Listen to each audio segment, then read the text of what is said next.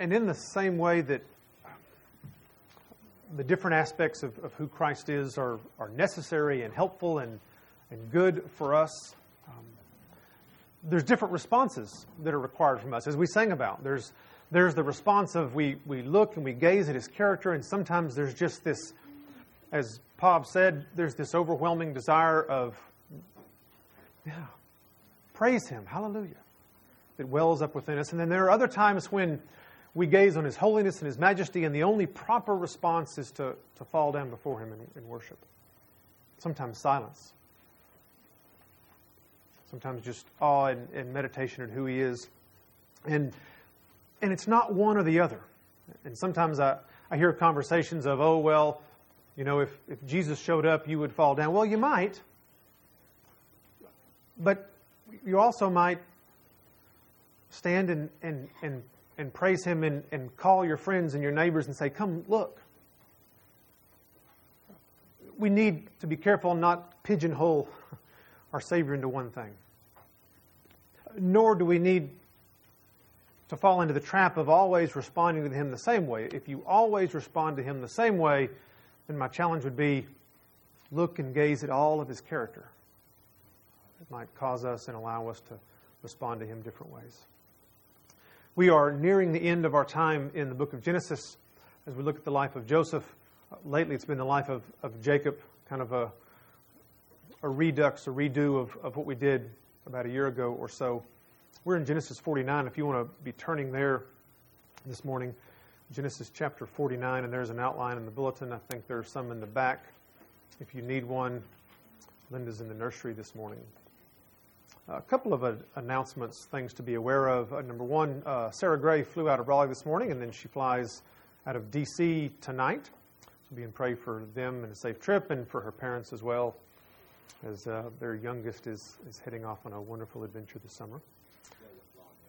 She has, because of weather. Yeah. Soon. In an hour. Okay. Some point in time today, hopefully, she will find herself in D.C. and then find herself across the pond. And then, yes.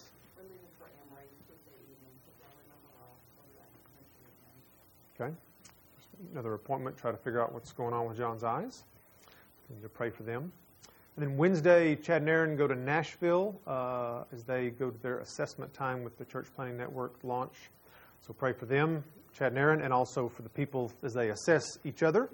Is it a good fit for both of those people? So you can pray for them. That's Wednesday through, Friday, Wednesday through Friday. We'll do that. Anything else? Bo? Camps begin tomorrow. See you guys. All right. Snowbird, welcome to their first cruise. Strong Rock, welcome to theirs today. Snowbird tomorrow. Yep. So staff is trained. Good. Be in prayer for them. They're ready. Is that excitement or tiredness? One of the two. Yeah, but for a good time, that kids would grow and see God for who He is, and that the staff would grow and see God for who He is, and be helpful and beneficial. Anything else this morning? Genesis 49 is where we are. We have seen throughout the narrative of Joseph's life this theme of feast and famine, of things going poorly and things going great, of a literal famine and a literal feast. This morning we see that again as Joseph on his deathbed blesses his children. If you remember way back last year when we spent some time looking at life of Jacob, we saw that Jacob was a scoundrel, and he, depending on how you look at it, stole or bought Esau, who was the firstborn, bought his birthright. Esau didn't really care about that much. Yeah, you can have it. I'm about to die. What good is future land to me if I'm about to die? You can have my birthright. You can have the rights of the firstborn. But later on, when Jacob stole his blessing, Esau wept and pleaded and begged and was furious because he lost his father's blessing. Because he missed out on having his father pronounce blessing and prosperity to him in the future, which may very well have included some kind of role of authority figure in the clan, in the family. Whether or not he had the right amount of land or not, the blessing would often bestow a sense of authority. You are now the father of the clan. You're now the head of the clan. You're now the one that your brothers and your grandchildren will look up to. And Jacob stole that from him. And so Jacob had it all, and now it was his turn to pass it on to someone else. And we've already seen that he's passed on the birthright to Joseph. He's given him the double blessing of land. But in 49, before he dies, he calls all 12 of his children together, and he's going to pronounce a blessing on all of them. And what we see is this mingling of consequences for past actions and grace. We read these words in Genesis chapter 49. Then Jacob summoned his sons and said, "Assemble yourselves that I may tell you what will befall you in the days to come. Gather together and hear, O sons of Jacob, and listen to Israel your father. Reuben, you are my firstborn, my might, the beginning of my strength. Preeminent in dignity and preeminent in power, uncontrolled as water. You shall not have preeminence. Because you went up to your father's bed, and you defiled it. You went up to my couch. Simeon and Levi are brothers. Their swords are implements of violence. Let my soul not enter into their counsel. Let not my glory be united with their assembly. Because in their anger they slew men. In their self-will they lamed oxen. Cursed be their anger, for it is fierce, and their wrath, for it is cruel. I will disperse them in Jacob. I will scatter them in Israel. Judah, your brothers shall praise you. Your hand shall be on the neck of your enemies. Your father's son shall bow down to you. Judah is a lion's whelp. From the prey, my son, you have gone up. He couches, he lies down as a lion, and as a lion who dares rouse him up. The scepter shall not depart from Judah, nor the ruler's staff from between his feet, until Shiloh comes. And to him shall be the obedience of the people. He ties his foal to the vine, and his donkey's colt to the choice vine. He washes his garments in wine, and his robes in the blood of grapes. His eyes are dull from wine, and his teeth white from milk. Zebulun will dwell at the seashore, and he shall be a haven for ships, and his flank shall be toward Sidon. Issachar is a strong donkey lying down between the sheepfolds. When he saw that a resting place was good and that the land was pleasant, he bowed his shoulder to bear burdens and became a slave at forced labor. Dan shall judge his people as one of the tribes of Israel. Dan shall be a serpent in his way, a horned snake in the path that bites the horse's heels, so that his rider falls backward. For your salvation I wait, O Lord. As for Gad, raiders shall raid him, but he will raid at their heels. As for Asher, his food shall be rich, and he will yield royal dainties. Naphtali is a doe let loose. He gives beautiful words. Joseph is a fruitful bow by a spring. Its branches run over a wall. The archers bitterly attacked him and shot at him and harassed him. But his bow remained firm, and his arms were agile. From the hands of the mighty one of Jacob. From there is the shepherd, the stone of Israel. From the God of your Father who helps you, and by the Almighty who blesses you, with blessings of heaven above, blessings of the deep that lies beneath, blessings of the breast and blessings of the womb. The blessings of your Father have surpassed the blessings of my ancestors. Up to the utmost bound of the everlasting hills may they be on the head of Joseph, and on the crown of the head of the one distinguished among his brothers. Benjamin is a ravenous wolf. In the morning he devours the prey, and in the evening he divides the spoil. All these are the 12 tribes of Israel, and this is what their father said to them when he blessed them. He blessed them every one with the blessing appropriate to him. Then he charged them and said to them, I'm about to be gathered to my people. Bury me with my fathers in the cave that is in the field of Ephron the Hittite, in the cave that is in the field of Machpelah, which is before Mamre in the land of Canaan, which Abraham bought, along with the field from Ephron the Hittite for a burial site. There they buried Abraham and his wife Sarah. There they buried Isaac and his wife Rebekah. And there I buried Leah. The field and the cave that is in it, purchased from the sons of Heth. When Jacob finished charging his sons, he drew his feet into the bed and breathed his last and was gathered to his people. Let's pray. Father, as we look at your word this morning, I pray that you would open our eyes and our ears and our hearts and our minds and our will to hear, to understand, and then to be obedient. We ask these things in Christ's name. Amen. The way this is laid out, he first blesses all the sons of Leah in order of their birth, and then he blesses the children of the two handmaids of Leah and Rachel, and then he blesses the two sons of Rachel. And he does them in order of their birth. And so one would think that Reuben, being the firstborn, that he's going to get the blessing of authority, the blessing of control of the family, the blessing of headship. And it certainly seems that way as we begin. Reuben, you are my firstborn. Here it goes, everybody says. He's fixing to get what we all really want. My might and the beginning of my strength. Right? That's the same theme, the same idea. Preeminent in dignity, preeminent in power. Not only does he have the right birth, he's the firstborn, he has the right qualities, he has the right characteristics. His dignity, he has power, he's the firstborn. And so we expect the next line to say something about headship or leadership or rulership. And instead we read, uncontrolled as water. See, everything was going for Reuben except the fact that he didn't have any self-control. That word implies recklessness. You've seen a rushing river. You've seen floodwaters. You've seen waves of the ocean crash. They're really uncontrolled. And ultimately they're reckless because they don't think about what they're doing. They just cause destruction. They don't stop and think, well, should I channel myself this way or should I avoid that house or those people? It just, when water is uncontrolled, it just flows. It and wind and rain and pressure and gravity just kind of all combine together to wreak destruction. So despite who Reuben was, he had a fatal flaw. He was uncontrolled. Specifically, lust. He wanted someone that he wasn't supposed to have.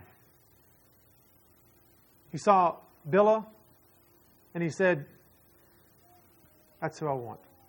It didn't matter that she didn't belong to him. She belonged to someone else. He said, that's what I want.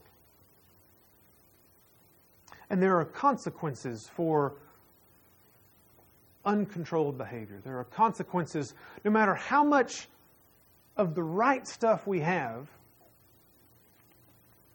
When we allow our sin to control us, it disqualifies us from things like leadership and headship and rulership and a certain place in the family. So even though he was firstborn, there was no blessing for Reuben.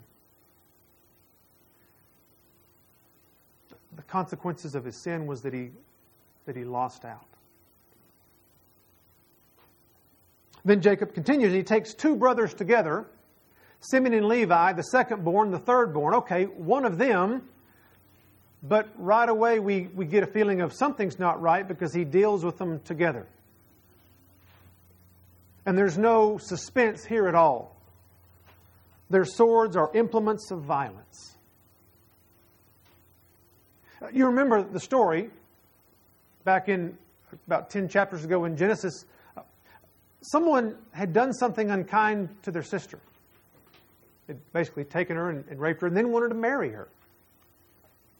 So they concocted a scheme to get back.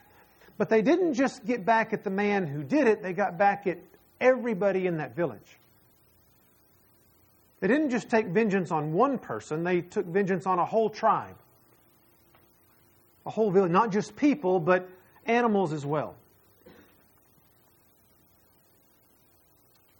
Jacob uses words like anger, wrath. He said they were cruel. See, for someone to be a leader, for someone to be in charge of other people, yes, sometimes you have to have a heavy hand, but throughout the Bible, from beginning to end, there is talk of two words that God likes for His kings, His leaders to have, and that's justice and righteousness. There was nothing just about their actions. There was nothing righteous. My hope is that every big brother in here, or little brother in here would stick up for their sister. That would be my hope, is that you would protect and care for and love your sister and desire justice when something goes wrong. But what Simeon and Levi did was beyond justice. It was cruel. And so Jacob says, let my soul not enter into their counsel. Let not my glory be united in their assembly. In other words, I'm not passing on the headship to these guys. They're not fit to be rulers. Their anger controls them. And there are consequences for that. Whether it's uncontrolled lust or uncontrolled anger, both of those things put Reuben and Simeon and Levi, firstborn, secondborn, thirdborn, out of the picture. And we may begin to wonder, is he going to go through all of these kids until he gets to Joseph? And we kind of know Joseph. Maybe at this point in time we're expecting, he's going to badmouth everybody until he gets to his favorite son, right? So we come to the fourth born. We come to Judah. And see, we know all about Judah, right? Because he's figured prominently in this story up till now. He's the one that left the family. He's the one that didn't stop Joseph from being sold. He's the one that really didn't console his father. He's the one that left the clan, went off and married a Canaanite, which he weren't supposed to do. Wouldn't take care of his daughter-in-law well. Got caught in a lie, got caught in adultery. The list goes on and on and on. And we go, okay, we can already mark him off. Judah, your brothers shall praise you. And we take a step back and go, wait a minute. That doesn't seem right. How is he any better than these other three knuckleheads we've already talked about? We know his story. He turns around his name. Judah means praise or praise of God. And Judah, your brothers shall praise you. Your name's going to be flipped around. You're going to become the one that they're going to look up to. Your hand shall be on the neck of your enemies. Your father's son shall bow down to you. This certainly seems like he's giving him the family blessing. Judah is a lion's whelp from the prey. My son, you have gone up. He couches, he lies down as a lion who dares rouse him. There's this metaphor of the lion, which in the ancient Near East was a symbol of authority and kingship. So far, nothing but good things. The scepter shall not depart from Judah, nor the ruler's staff from between his feet. It's not just to Judah that these promises are now being made. It's going to be carried on. The scepter shall not depart from Judah, meaning from him and his descendants. There's this rulership that's going to be carried out not only in him, but in his sons. Then we read at the end of verse 10, until Shiloh comes, an awfully weird verse to translate in Hebrew and can mean 3 or 4 different things. What's funny is all of those things point to a coming Messiah. Some of your versions may say, until it comes to the one to whom it belongs, or until the ruler comes, depending which version you have. All of those point to someone else that this rulership, this headship is going to be in the family of Judah until a certain one shows up. There's this expectation of something else. But he doesn't stop there. He ties his foal to the vine and his donkey's colt to the choice vine. He washes his garments in wine and his robes in the blood of grapes. And if we think about that long enough, we step back and go, that makes about 0 sense. You don't tie your donkey to a grapevine. It's not strong enough. You don't wash your clothes in wine. That doesn't solve the problem of dirtiness. But then we think about it a little more and we begin to think about what he's saying. The metaphor, what he's trying to imply is this great abundance. Because you see, the grapevines have grown so much and are so strong and are so rooted that you can tie a donkey to it. And wine is so abundant that it's as common as water.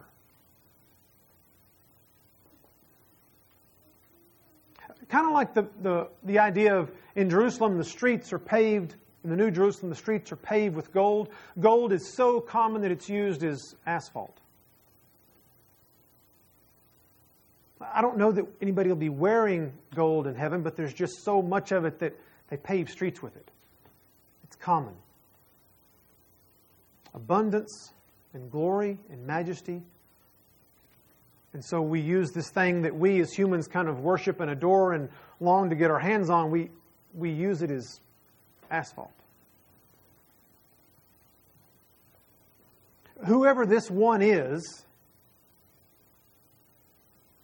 the abundance of his reign, the abundance of his rulership, the abundance of his authority will be such that you can tie your donkey to a grapevine because it will be so rooted, so strong that it can't get away. And wine is so abundant that you can clean with it. And we might still scratch our heads a little bit and go, that's still odd. Even if I had all the wine in the world, I'm not sure that I would use it to wash my clothes. But then we jump ahead about 1900 years. And we think about what Jesus did in John chapter 2. He took these ceremonial jars that were used for washing and the water that was in them, and He turned them into wine. An abundance of wine. More than they needed. Far more than they needed for a wedding. Over 100 gallons of wine. Drawn from what was used for ceremonial cleansing. And we stop and think that this, His first miracle, this, His first sign, points all the way back to Genesis. All the way back to chapter 49, and we go, nah, surely not. Surely that's not what He's talking about. Surely He wouldn't make that statement, that this is that time when you will wash in wine.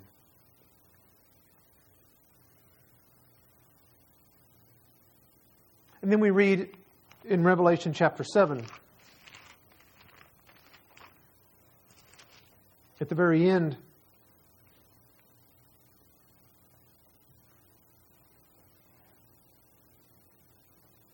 okay, I thought it was chapter 7. Oh, it is. It's verse 14, not verse 4. Then one of the elders answered, saying to me, these who are clothed in white robes, who are they? Where have they come from? I said to him, my Lord, you know. And he said to me, these are the ones who come out of the great tribulation. And they have washed their robes and made them white in the blood of the Lamb. And then Jesus does something for us. He ties that verse into what He did in John 2 in the upper room when He said, take and drink. This is my blood. This wine is my blood, and it will cleanse you. Not just your robes. It won't just make your garments white. It'll make you white.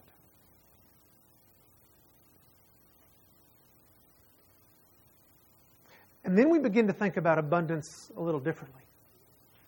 It's not material possessions. It's not what we can gather around. It's not that our crops grow huge and then our grapevines are so big around that we can tie a donkey to it and it won't go anywhere. It's that Christ came that you might have life and have it abundantly, spiritually alive and vibrant. That we actually have something to offer to the world. Hope and joy and peace. Because we have forgiveness of sins. But we got to back up a second. Because we still scratch our head about Judah, because he's still a scoundrel, except if we remember, we read about the fact that he came and confessed his wrong.